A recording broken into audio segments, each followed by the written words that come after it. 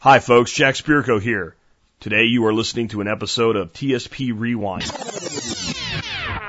Commercial-free versions of past episodes, podcast blasts from the past. I put these up when I can't do a show due to professional commitments or rare vacations. These podcasts will appear in standard iTunes, Stitcher, and other feeds, but will be titled TSP Rewind episodes and numbered accordingly. And remember, while there are no commercials in these episodes, you can always support the show by becoming a member of the Member Support Brigade or by doing your Amazon shopping through tspaz.com. Today I have a special Rewind edition for you. One of the people in the community that's become just a cornerstone of everything that we've been doing here and has given so much to this audience is Expert Council member Stephen Harris. This is Stephen's first interview on the Survival Podcast as we rewind back to episode 707, Stephen Harris on biofuels for personal energy independence. It first aired on July 21st, 2011.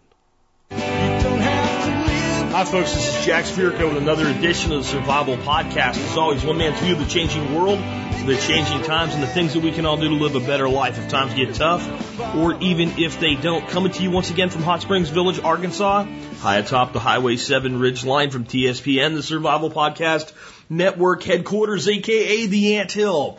We're going to have a great show today. It's episode 707, and it is July 21st, 2011. And today we have with us, hanging on, waiting to come talk to us, Stephen Harris, CEO of Knowledge Publications. Stephen is the most switched-on guy I could find. A listener, I don't know who you are, but a listener out there got in touch with him, said, hey, get in touch with Jack. He's looking for a biogas guy. And he did. And whoever you were, thank you. And let me know who you are because I've got something for you for making the connection because it was that big a deal. I love when the audience brings people together with TSP and we get something really awesome. All right, folks, and as I said during the introduction segment, we are fortunate to have with us today Stephen Harris, who is an expert in biogas, among many other things, and the CEO of Knowledge Publications. Stephen's a consultant and an expert in the field of energy. He's the founder and CEO, as I said, of Knowledge Publications, the largest energy-only largest energy-only publishing company in the USA. Mr. Harris came to his current position to do full-time work on the development and implementation of hydrogen, biomass, and solar-related energy systems after spending 10 years in the aerothermal department of the scientific labs of Chrysler Corporation, where he was a pioneer member of a group that developed and implemented successful speed-to-market development concepts. And that all means he's a really switched-on guy, and I had a lot of questions about biogas, and I've just from preliminary conversation, I've already learned things I had no idea about. And he's here today to help us all learn how we can make this part of what we're doing in our lives for preparedness and just to live a better life altogether. Hey, Steve, welcome to the show, and thanks for being with us today. Hey, I'm glad to be here. And not to mention about making things better for your life, this stuff is just pure fun and neat. Yeah, I basically saw some folks doing, we're going to talk about two different types of ways to do this today, but they were doing something kind of like this, and they basically created this little pressure vessel for it, and they lit a flame and fired up an old stove, and I started talking about it, and some listener said to me, well, what do you have to do with appliances to get them working? They started asking me all these questions I didn't know, so I sent the troops out, and one of them found you an expert, so let's talk about that and how we can do these things today. But first, can you tell folks just maybe a little bit about yourself beyond the bio I just gave them? Wow, if I'd known that bio was going to be read over the radio to so many people, I probably would have spent a little bit more time writing it. But it's a good description of my background. I've been in the energy field. People ask me, when did you get interested in energy? And I'd say, well, second grade. And I pursued energy all through my collegiate education, and even when I was a development engineer at Chrysler Corporation, I spent a great deal of work, even consulting on the side in the energy field, doing research and development in the energy field, as well as getting every chance I could to play with the electric vehicle group when EVs were in their infancy back in the 90s. And other such areas. So I basically live, eat, and breathe energy. When I left the corporation, Chrysler Corporation, in around 2000, I went out as an independent consultant into the energy field, consulting on fuel cells, hydrogen production, hydrogen generation and storage, high-temperature solar thermal work, biomass gasification, the conversion of biomass over to a hydrogen-rich fuel is one of my specialties. And I built up this great library of books because I was always a bookworm. And people kept on asking me about this book and that book and what's a good one for this. I'm going, hey, there's a market for this. So I started Knowledge Publications, which turned out to be knowledgepublications.com. And we publish, license, and or write and or author and publish DVDs on the best subjects you never heard about energy, and it's all DIY hands-on. Our main website is ush2.com, like Uniform Sierra Hotel 2.com, which stands for United States Hydrogen. It's a little hard to read over the air, so for any of you listeners who, don't have a chance to write this down, and you really want to see everything we're talking about on this show tonight, you can just go to solar1234.com, and you'll have all the show notes and all the stuff that Jack and I are talking about. But Knowledge Publications has been going since about 2006 on a hard and heavy scale, and we have about 65 books and DVDs that we author and we publish and we reproduce on from solar to wind to biomass. I got the biggest collection of biomass gasification books there are, to make a fuel cell in your kitchen, to hydrogen production, hydrogen storage, how to run your car off of hydrogen. I don't mean HHO junk. I mean real bottled compressed hydrogen, and other fuels, natural gas, propane, etc. I have a pickup truck. You can see the video on our link to our YouTube site, me driving the truck around off of natural gas from a balloon. And natural gas is a close cousin to the biogas that you were talking about. You'll see me running my Honda generator off of natural gas in a weather balloon floating over the generator.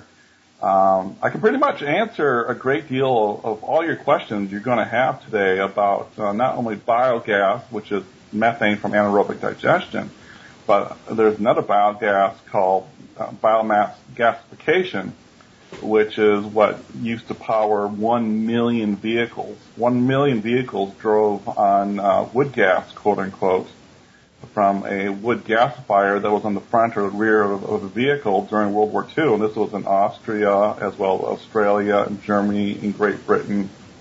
Yeah. And, it's been used for a long time. Yeah, I'm completely blown away. I'm already seeing Stephen Harris part 2 and 3 on the Survival podcast, because I know no way in an hour we're going to cover the depth of knowledge you have. And I think my listeners are going to latch on to you as one of our new favorite guests, honestly, because just what you're saying already just has me intrigued and excited.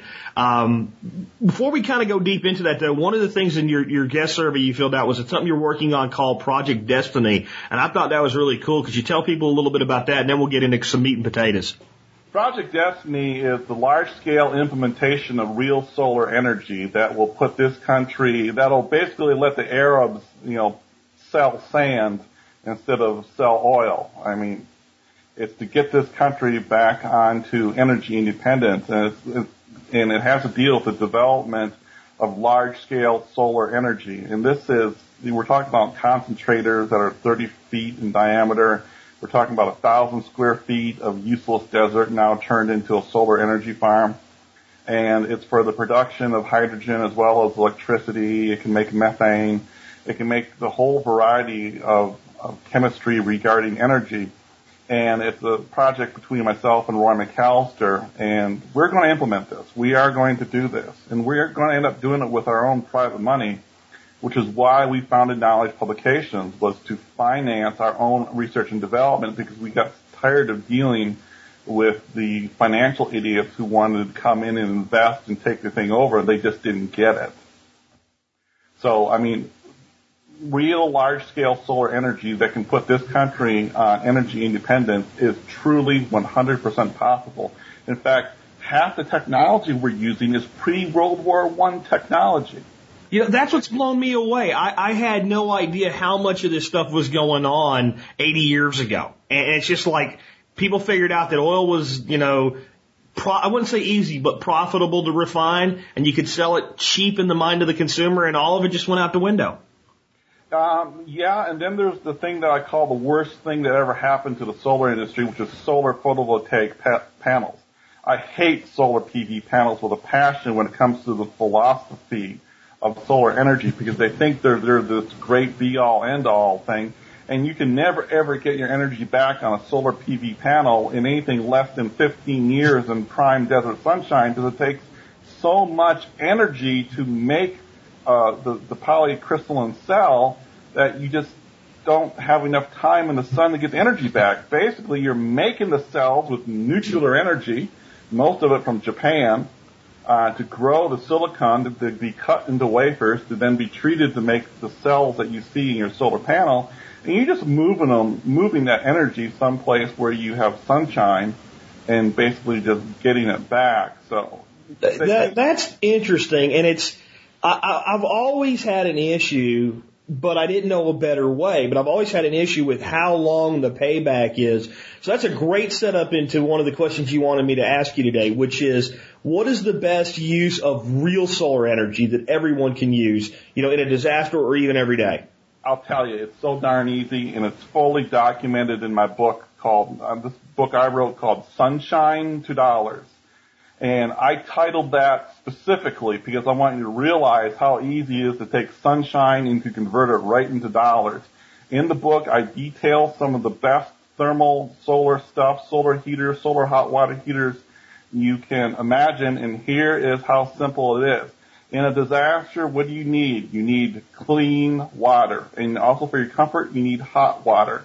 So if you raise water to above 160 degrees for 10 minutes, you've now pasteurized it and killed most of the pathogens. And if you bring up to near boiling temperature, of course, you're even going to get the spores after 10 or 15 minutes.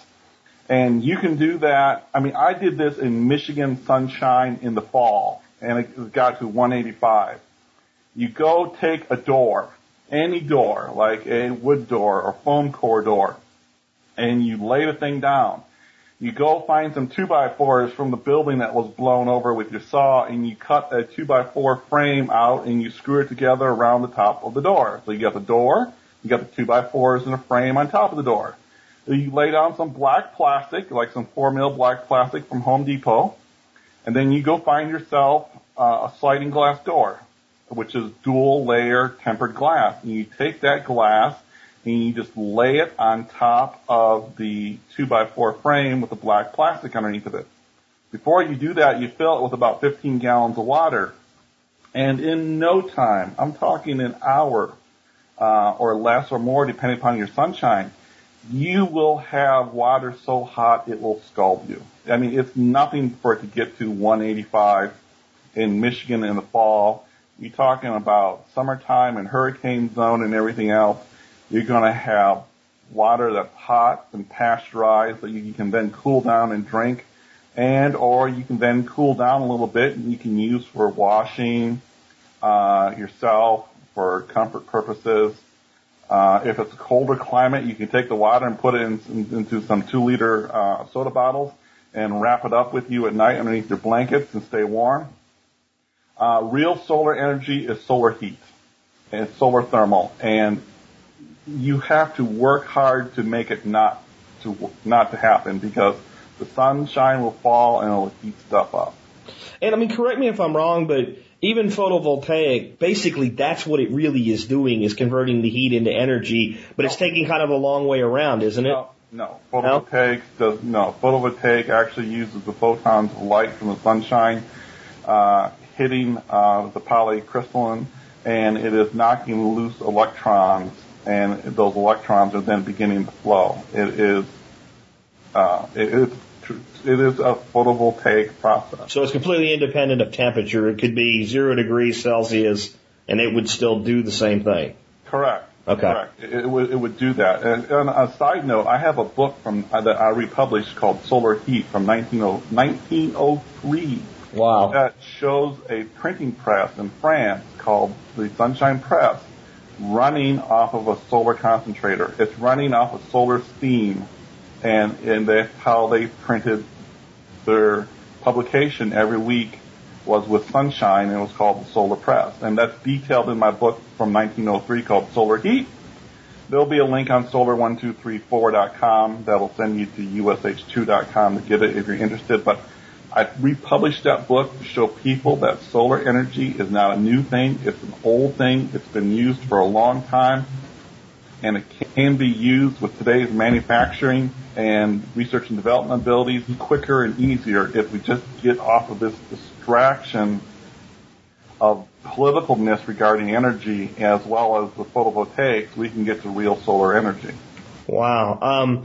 I wanted to talk to you about biogas, and there's kind of like, biogas is made by the sun, I guess, is some of the stuff you're talking about here. Can you explain to people kind of what we were talking about before the interview started about the two ways there are to make biogas for fuel and energy use and kind of just the difference between the two? Because I think I was thinking one way, and you've already given me a much better way. So let's clue the audience in on that.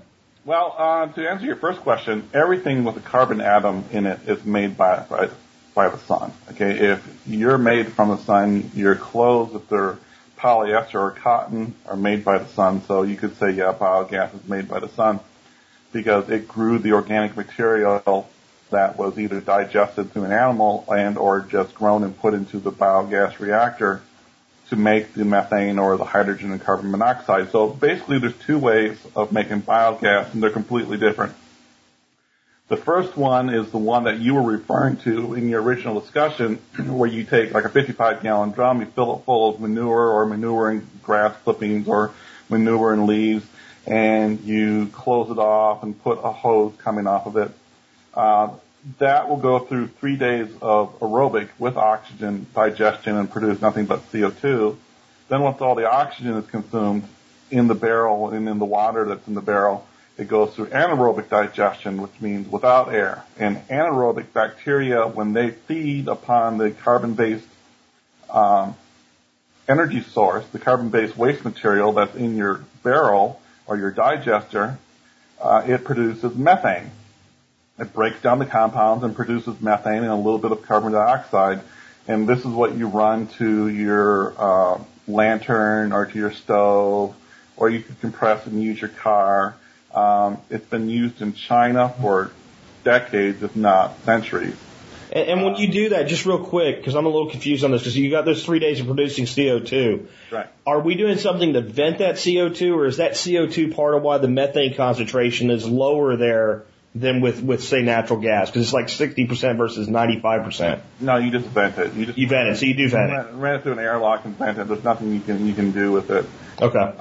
That's just the oxygen-based bacteria consuming everything in there, and then the oxygen is gone, and then the bacteria that don't use oxygen, the anaerobes, take over and start digesting. This is exactly what's done in a wastewater treatment plant. Wastewater treatment plants are generally almost completely self-powered off of the methane they produce from yours and my waste that flows through the sewers and goes to them.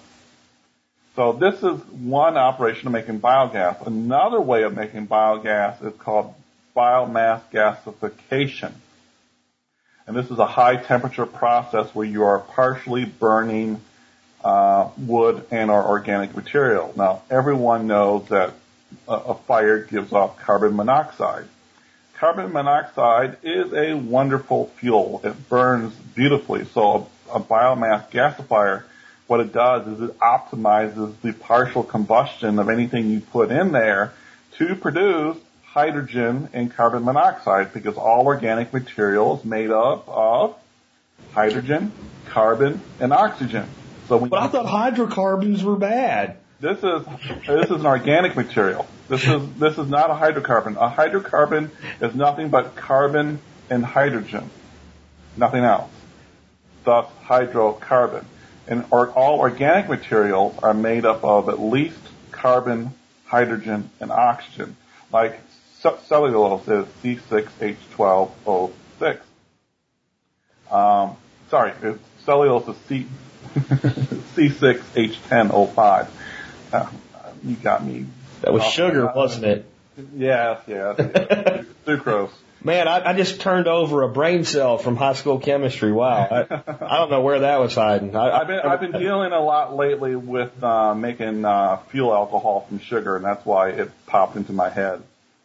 But So what you do is you do biomass gasification, and you break down thermally at around 1200 degrees this organic material, and it produces a very quick and readily stream of carbon monoxide, hydrogen, and nitrogen from the air.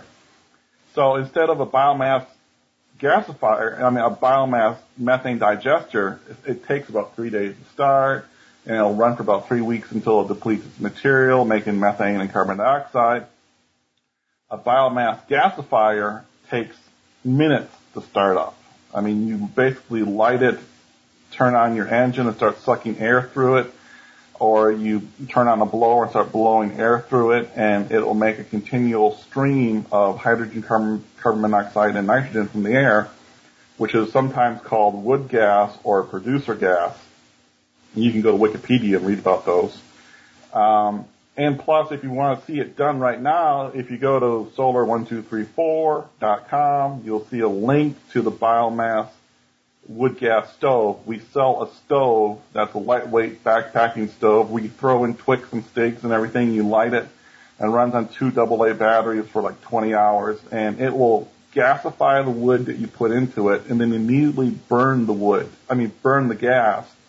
It makes for a very clean, very neat flame, but we sell the gasifying wood stove to prove to everyone how simple gasification actually is.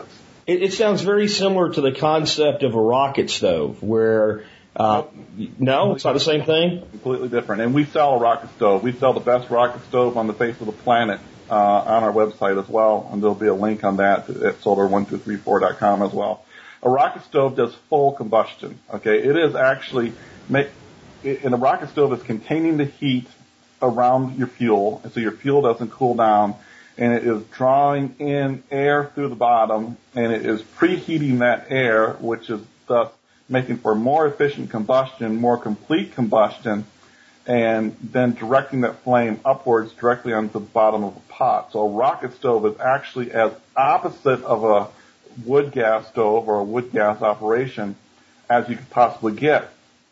If you wanted to run an engine off of wood, off of sticks and wood, wood that fall on the ground, off of wood chips, etc., you would use this gasification process. In fact, our book that documents it the best is called Hydrogen Gas Generator Volume 3 and 4, which is critical to remember. Volume 3 and 4 is the hands-on how-to book of how to take an engine, put a gasifier in front of it, start the engine, and have it gasify the air coming in through the wood to run the engine. And volume 3 and 4 is hands-on, step-by-step, exploded diagrams. I mean, the bottom of the gasifier is made from a stainless steel salad bowl colander that you drill holes through. I mean, this is all off-the-shelf stuff, parts from Home Depot, literally. So I don't have to be a machinist or have an engineering degree to do this stuff. No welding.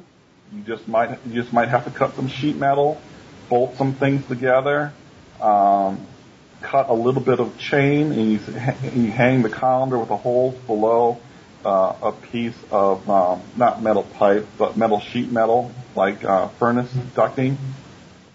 And you put that inside of a 33-gallon barrel, and then you put a trash can on top of it with a hole cut in the bottom as your hopper. And it's called the FEMA gasifier, is what it's called. And wow. It's detailed in the book. So it works very good. It works very good. I got video of it. If you go to my YouTube channel, and there's a link at solar1234.com, you will find a video of me talking about the book, as well as a video in that video of one of my customers who made one of these and sent me the video of it. Awesome. So if you can run a motor on it, you can run a generator on it. And if you can run a generator on it, you can make electricity for your house with it, right? True. Completely true. Unbelievable. I mean, that we're not doing this is what's unbelievable. Not that it works, that it does work, and it's that simple. And my thought is, well, what if people actually got behind it and started innovating and going further with it? It seems like we could be running our whole country off of what we're throwing away and raking up and filling landfills with. Can you talk a little bit about the history of vehicles running on biogas? Because that's been going on forever, like you were saying earlier. Yeah, over 1 million vehicles during World War II ran off this biogas, wood gas / producer gas, depending on which lexicon you're using. And you might have seen pictures of vehicles with these funny tanks on the front or on the rear of the trunk or something. And this is what people would do because they didn't have gasoline. They would fill up these gasifiers, which consist of, the hot portion, the reactor, and then a bunch of cooling filter material, which was Excelsior or straw or grass or, various other materials to condense the tires out of it, and then it would run to the engine. Now, the energy is what I call kind of fluffy. It's not dense like gasoline. So your 200 horsepower car might be only getting 75 horsepower out of it, but that's more than enough to move you down the road. In fact, when trucks were run off of these gasifiers and they were loaded, many times they'd have a hard time getting up a hill. And what they would do is they'd switch over the gasoline to go up the hill, and then to go down the hill and the rest of their flat driving, they'd turn off the gasoline and just run off of the biogas. It makes me think of the Daimler motor that's got a big V8, and when you're on the highway, it cuts back to 4 cylinders, but when you need the acceleration, it's there. And then I guess the other thing is, because we're not trying to be political with this, we're just trying to do what works. Having kind of, let's say, a hybrid situation. I mean, we use some gas maybe here and there for what gas is best for. When I say gas, I mean gasoline, but we also can use this stuff for what it is really appropriate for. And what I'm sticking on here is this concept of being able to generate electricity for my house. Now, when I'm doing this, can I build the gas up and store it somehow to use it as needed? Or do I have to kind of like use it as soon as it comes out of the chute, so to speak? It's better to use it as it comes out of the chute because you can make it on demand. Storing it requires a compressor, and the best compressor that most of your public are going to be able to get their hands on is a 200 psi shop compressor. Now, I have, in fact, taken 4 propane tanks, and I mean the big 100-pound propane tanks, not 100-gallon, but the 100-pound propane tanks from Lowe's, and I rigged them together in the back of my pickup truck, and I compressed them up to 200 psi with wood gas, and I would drive my pickup truck for about 15 miles on this, okay, because I had about the equivalent of 1 gallon of gasoline stored in those 4 propane cylinders in the back of the pickup truck. So I have done both. If you want to go to a higher pressure, you got to use a high pressure scuba diving compressor, but that alone is $3,000. Then you got to deal with high pressure tanks, and those cost a couple grand to get the high pressure tanks. So you're better off using it as you need it. But I have a whole video that does nothing but cover the storage of hydrogen, natural gas, methane, propane, syngas, wood gas, producer gas, biofuel gas in propane tanks, scuba tanks, air tanks, and bladders. Like, I have a picture in the video of a bus in China with a great big bladder on top of it, literally half the size of the bus itself. And in China, they would, and in England during World War II, they would make the gas that we're talking about, the producer gas, the wood gas, and they would store it in a bladder. And they would put this on top of a vehicle, and the weight of the bladder would cause enough pressure, and plus the engine would suck it out of the bladder as it needed it, and they would drive for many miles, tens or 100 miles, just on the bladder of gas. And so my video is called the Fuels Video / Gaseous Fuels. It's actually at ush2edu.com, and there's a link at solar1234.com that'll send you right to the fuels video. And that's like 95 minutes long, and I cover every gas. So you know the difference between hydrogen, methane, natural gas, carbon monoxide, hydrogen, wood gas, producer gas. Not only do you know the difference, but you know how much you can store in any of the containers I mentioned, and you know how far you can drive if you were in a Chevrolet Chevette or a Ford pickup truck or a traditional car. It tells you how far you could drive off of each one of those fuels in each one of those containers. So I go into lots of detail. Let me ask you this so I can just make sure that I'm, thinking about these scenarios the right way. Let's say I want to produce electricity for my house, and I'm not going to shut the grid down or anything, but I want to cut my electric bill, and I set one of these things up. It would seem reasonable to me that for some period every day I could go fire this thing up, run a generator off it, use that energy in my home the same way I would use a generator that would bypass the grid in the first place. And when I'm done with that for the day, I go back to using the grid, and that should work just fine. Yes, that would. And the way you do that is you would use the FEMA gasifier that is documented in Hydrogen Gas Generator Book, Volume 3 and 4.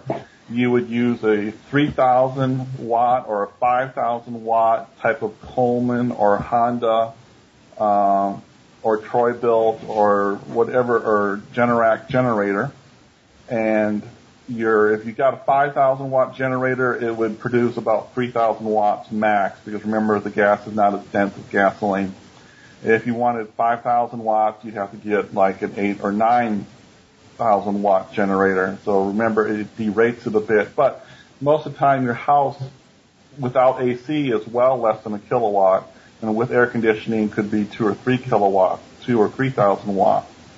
So you would then hook up the generator to the FEMA gasifier. The generator, as it inhaled, it actually pulls air. Your air intake is before the gasifier. It pulls the air through the gasifier, gasifies it with the hot wood material, which wood chips is a great one to use.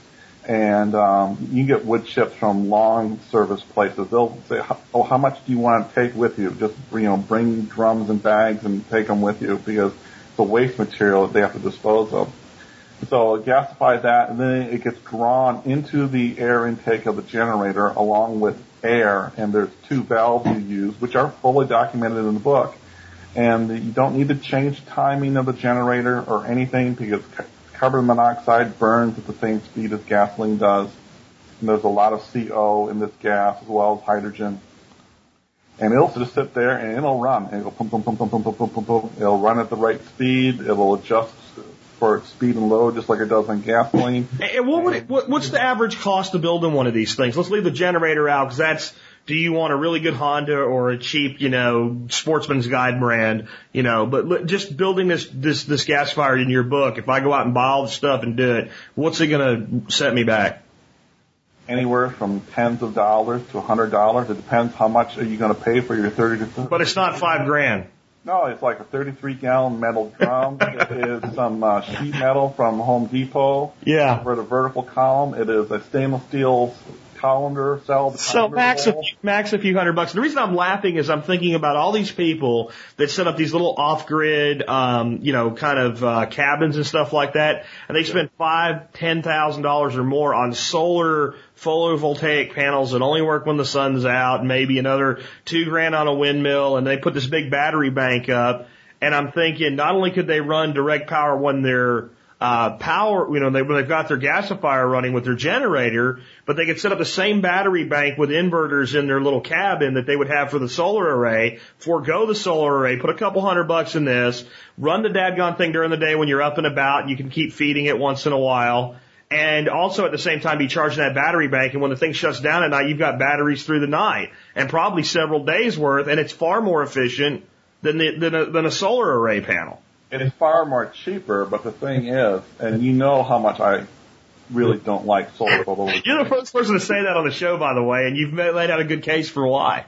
Yeah, I don't like it, but in this advantage, if you're setting up your cabin, your retreat cabin, solar photovoltaics don't require you to go cut wood, chip it, load it into the gasifier. Go get it. Right. I mean, you don't have to. If I'm surrounded by 100 acres of wood with dead trees laying everywhere, and it's really not that far of a stretch. And I guess again, we don't have to throw babies out with bathwater. We could combine those two. We could throw up, a couple panels, maybe 500 watts, a couple 250s, and then supplement this with generator systems and wood and have, I'm big on redundancy, so now I have multiple ways to skin the cat. 2 is 1, 1 is none. Absolutely. You're going to fit in well around here, man. Is this all safe? I mean, I know there's people out there thinking right now, I'm going to start, making gas and storing it or even burn it. I'm going to blow something up. Well, no, you're really not. You're going to have to work really hard to blow something up. You need to follow standard precautions and safety rules. You don't want air or oxygen to get intermixed into your tank. And I mean, a cylinder of propane, if you shoot it, it doesn't blow up. It leaks propane and the propane catches on fire. It doesn't explode. The Hindenburg didn't explode. It combusted because the gas cells are full of hydrogen. And if you look at it, it didn't go kapow. It just burned. And being painted with thermite didn't help. I mean, well, actually, it wasn't painted with thermite. Okay. It was painted with aluminum, and it was painted with lacquer. And both of those are highly combustible on their own. People like to exaggerate the thermite thing, which I hold patents on. But I mean, either way, it didn't go kaboom. It burnt. The same thing with a cylinder full of gas. It isn't going to sit there and go kaboom. There's no oxygen in it. There's no air in it. It's just a cylinder full of gas. Now, the thing you got to be careful of is, of course, this is all outdoor stuff. It's all, it's not in your garage. It's outside of the garage. It's not in the house. Because not only is the generator making carbon monoxide through combustion, but your gasifier is expressly making carbon monoxide and hydrogen. And it is real easy to make a whole bunch of CO in an enclosed space, and then you start getting a headache. And, if you can make enough of it, it can kill you. And go to sleep and never wake up. Yeah, I mean, if you take a big enough inhale of carbon monoxide, you just fall over. So, no, their safety precautions are covered in the books, and there's not much that's going to hurt you if you're outside in a well-ventilated area. Because, again, most of the time you're making the gas and it's going right to the generator. You're not storing it, so you're not worried about air getting intermixed into it. Sure. And anything else like that. And you're dealing with things that are hot, and this is a nation where you get sued over a coffee cup, being from McDonald's. It didn't say hot on the container, so they didn't know the was container. hot. Yeah. And, so, I mean, we're talking about this inside the middle of this reactor. I shouldn't say reactor, that's a fancy word, but I mean inside of this sheet metal duct and cell bowl colander inside of a 33-gallon drum, it's running at 1,200, 1,400 degrees Fahrenheit. And the gas coming out can be hot. You got to cool the gas. You got to filter. So don't let stupid people with smart lawyers onto your property. That's probably the biggest safety advice there.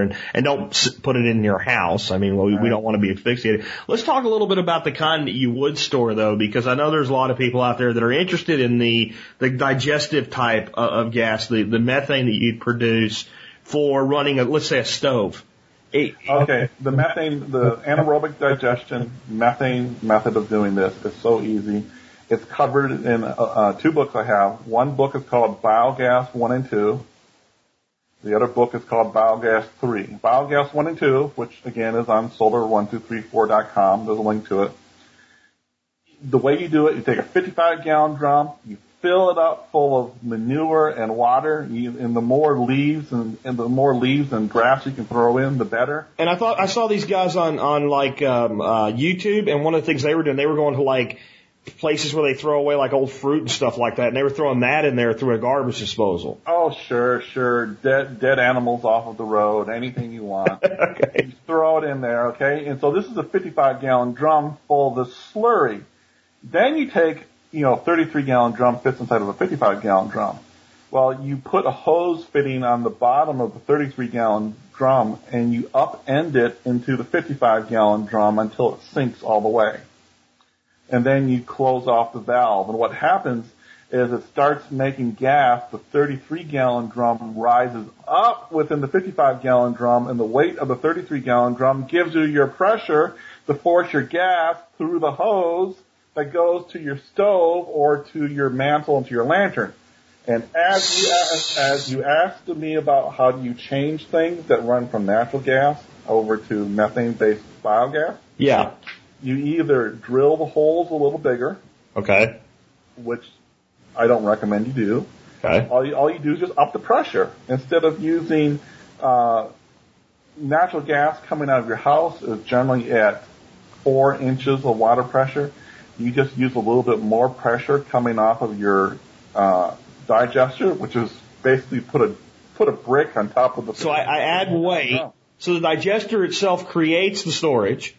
Yeah. I use weight to increase pressure. And how would Joe Sixpack, who's building one of these things, know what his pressure is? Is there like a gauge? You get a basic gauge on a line that's carrying it over to your manometer. You take a piece of clear plastic tube and you make a U out of it, and you stick it. You zip tie it to a yardstick, and you fill it full of water, and you plug it in, and you'll see the inches of displacement of the water. And really, you don't even need to do that. You just plug it in to your stove, and you try to light it. Oh, the flame's a little low. Honey, go put another brick on top of the barrel. Okay. And then he's like, okay, fine, this is the right level. And you can put a regular valve or any type of valve in there. So you can turn the pressure up and down by regulating the size of the hole in the valve. And you can sit there. And again, there's a video of me doing this on my YouTube channel. And the YouTube channel is linked on solar1234.com. You'll see a little picture of a mantle glowing and a big blue flame coming out of the pipe. And wow! So you could just set up maybe 2 or 3 of these, so you have them in rotation. You're using it as it's going. You could set that up. You could set up your generator, and you could provide a tremendous amount of your own energy from things other people throw away.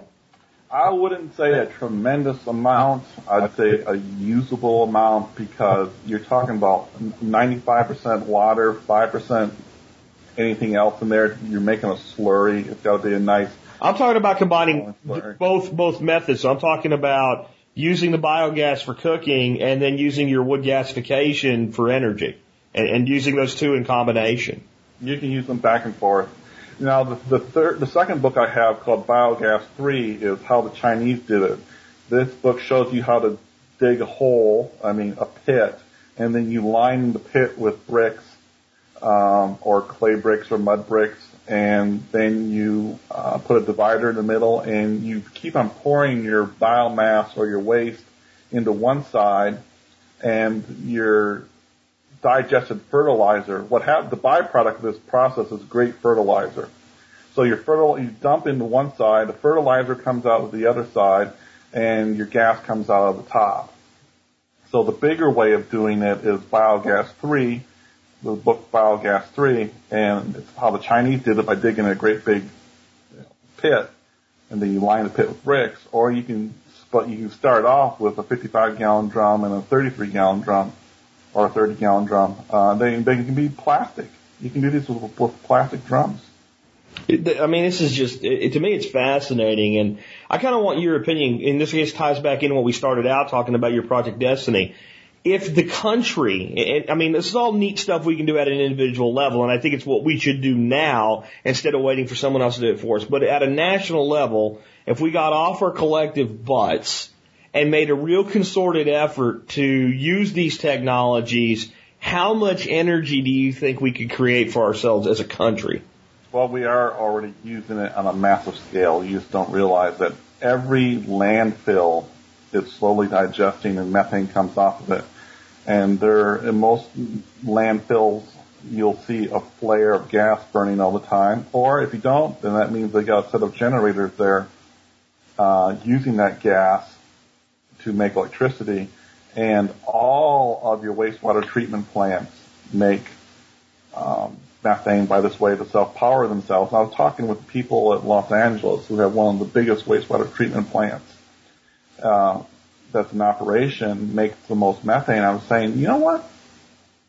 If people in California really wanted to recycle and take their waste food scraps and materials and to turn it into real energy, wouldn't you say all they really need to do is put it into the garbage disposal, grind it up, and flush it down the sewer? He goes, yep, that's about it, because it will go through the pipes that already exist to the wastewater treatment plant, and it will be digested and turned into methane. And the more material they get like that, the more methane they want. So No.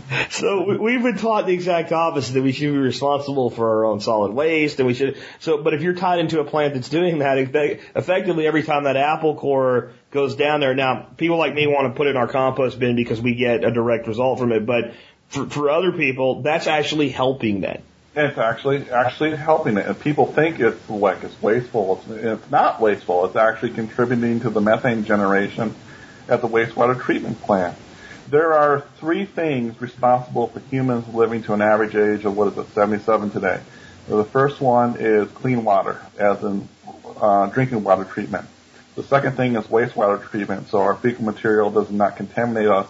And the third thing responsible for us living so long is antibiotics. Those are the three things that allow our civilization to begin to exist the way we live in cities. Is fresh water, wastewater treatment, and if you do get infected, antibiotics. Sure, because if you take away those, human beings cannot live at the population densities that we do today. That's right. And I would be remiss to mention, since this is a survival podcast, I have all of this and more in a completely free, famous, easy, proven family preparedness class. You can go get it for nothing. It's at beforethestormhits.com. Just like it sounds, beforethestormhits.com. Link to it is also at solar1234.com. I talk about great ways of doing food storage that you've never thought of before. It's all hands-on. It's all DIY. We make emergency bread in 30 seconds. And I also have a video. I forgot to tell you, I got this great video called Bread from Gasoline. How many pounds of bread would a bread maker make if a bread maker would make bread off of a generator with 1 gallon of gasoline? And so I took the complete opposite of what you think of what you would do in a preparedness situation. And since we have power, because we make our own power and generate our own power, I said, I want to make bread as easy as I wash clothes. Put stuff in, push a button, come back, and it's done. And I ended up making 32 pounds of bread, 16 2-pound loaves off of 1 gallon of gasoline. Wow. That's pretty cheap. That's pretty good food. And that's pretty cheap eating. And that video is 98 minutes long. It's called Bread from Gasoline. There's a link at solar1234.com. Wow. But elements of that stuff is for free, completely for free, in my beforethestormhits.com family preparedness class. So once you're making your own energy, either through methane digestion, biomass gasification, solar photovoltaic panels, I have a video coming out in the future called How to Power Your House from Your Car. Once you got this set up and you got a basic amount of electricity, you can then use these automated tools in a disaster that make things for you without you having to do it, like a bread maker, or, sure, or a blender, or you can use your microwave oven for a few minutes to heat something up. It turns everything that was useless back into being useful again. So I am going to come back at you with the original question that got us off on this, though, because, you said we're doing a lot of stuff nationally right now with biogas, like the wastewater treatment plants and all. But clearly you don't think that's enough. You think we could do more. What more could we be doing as a society beyond the individual, as, to create energy independence for us? That's easy. Stop electing the same stupid politicians to office. Okay, you just went past Paul Wheaton as my favorite guest on the show. As we're getting close to wrapping, I was going to tell you that I've learned more from interviewing you than any other guest. The only guy that's close was Wheaton. And at that point now you've just become my favorite person. Seriously. Because I say that all the time. Quit ticking the D or the R box. Let's bring some new people in here to fix this crap and stop being stupid. But if we had the right people in and they were going to listen to you and you said, here's some initiatives we can take, what would be some things you would suggest? As a country, as a whole, Project Destiny comes to mind, but what can be done in your local area is, I have books on every type of energy you can think of, and basically you can pick the flavor that you want, and you can do it yourself to make your own energy, and then you become a demonstrator to your community. And this is a fabulous community. you're running your own community here. Okay? Absolutely. You become a demonstrator to this community, and you let other people repeat it, and someone says, hey, I got enough of this waste. In my book, Sunshine of Dollars, I have a page called Why Waste is Good. I mean, every new business that starts has been basically started off a waste stream. And when someone has too much of something, they don't know what to do with it. You then use it, and generally turns into business. Like you have a buddy who's in the landscape business, and all he's doing is chipping trees all day, and the city's giving him a hard time because his piles of wood chips are rotting. And you're going, I have the ability to take those and to turn those into electricity. And I'm going to then take that electricity, I'm going to sell it back to the grid. Or I'm going to set it up next to the business and sell it to the business to do peak shaving. So do you think what's the word I'm looking for? I want to say deconstructed, but that's not the word I'm looking for.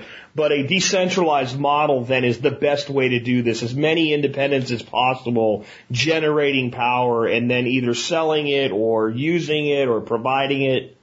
Yeah, in fact, it's called, there is a word for it. It's not DC, you got me off on a tangent. Again, it's local generation of power. Okay. The way we're going to be going away from, we're going to be supplementing the larger baseload plants, like the nuclear and the coal plants, with smaller power generation that's off of natural gas, that's off of methane gas, that's off of landfill gas. That's being done now, but you're going to see more and more local generation of power set up in different areas to supplement the grid and the larger generation of this. And you can buy 100 kilowatt generating plants that will go on the back of a tractor trailer semi. You can buy those on the used market. And you can generate a heck of amount of electricity and actually get into the energy business if you got that waste stream of energy that you can just pick up for nothing for the price of hauling it away. So, first take care of yourself and take care of your family, and then you can begin to go off and conquer the world and change the world. But take care of yourself first, learn about it first, do it yourself first, and then take it in baby steps. And it will self-fund its way into its own business on its own.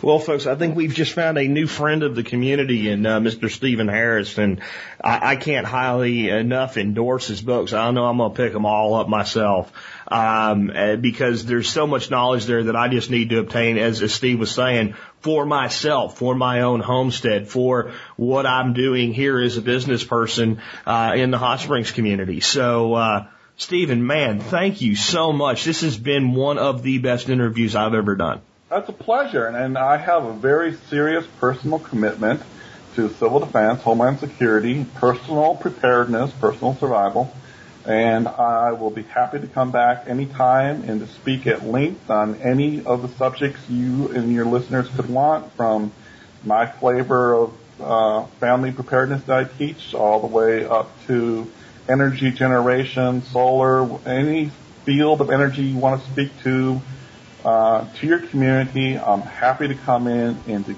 give the expertise freely away to everyone so it helps them.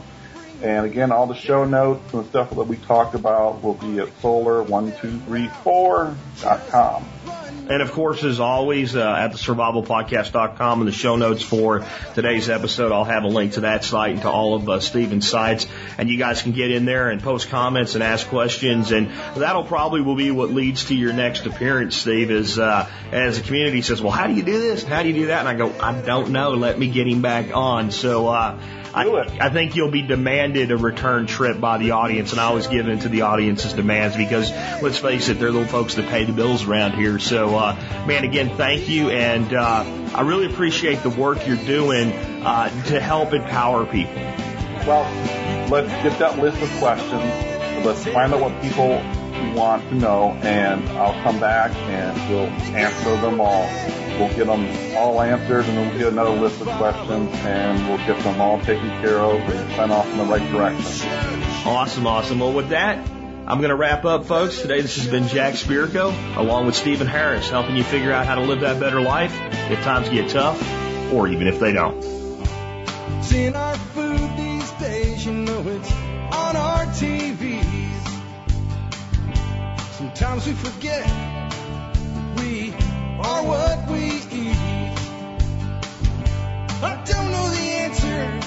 It's like there's nothing I can do. It's the price we pay, I guess, when we follow all the rules. There's a better way to do this. Let me show you a better way. You don't have to be another face in the crowd. Don't have to live the way they tell you to. Make your own way and the others will follow. Revolution is you. Revolution is you.